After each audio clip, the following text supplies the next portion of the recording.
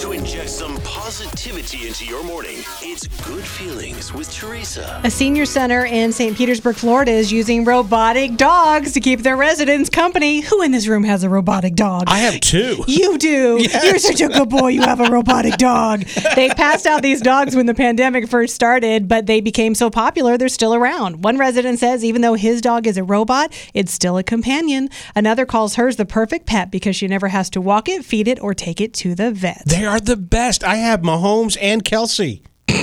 What? Those are the names of my dogs. I didn't know that the other one was named Kelsey. Yeah.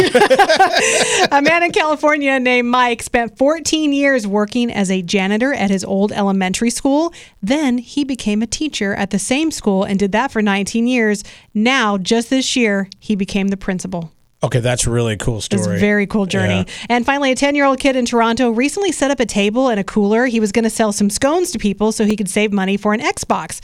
But then he left to go to the bathroom, and while he was gone, someone stole all of his stuff. What is wrong with people? They're horrible, but it has a happy ending because the TV station there in Toronto picked up the story. He got bombarded with tons of donations, including an Xbox, which is what he wanted.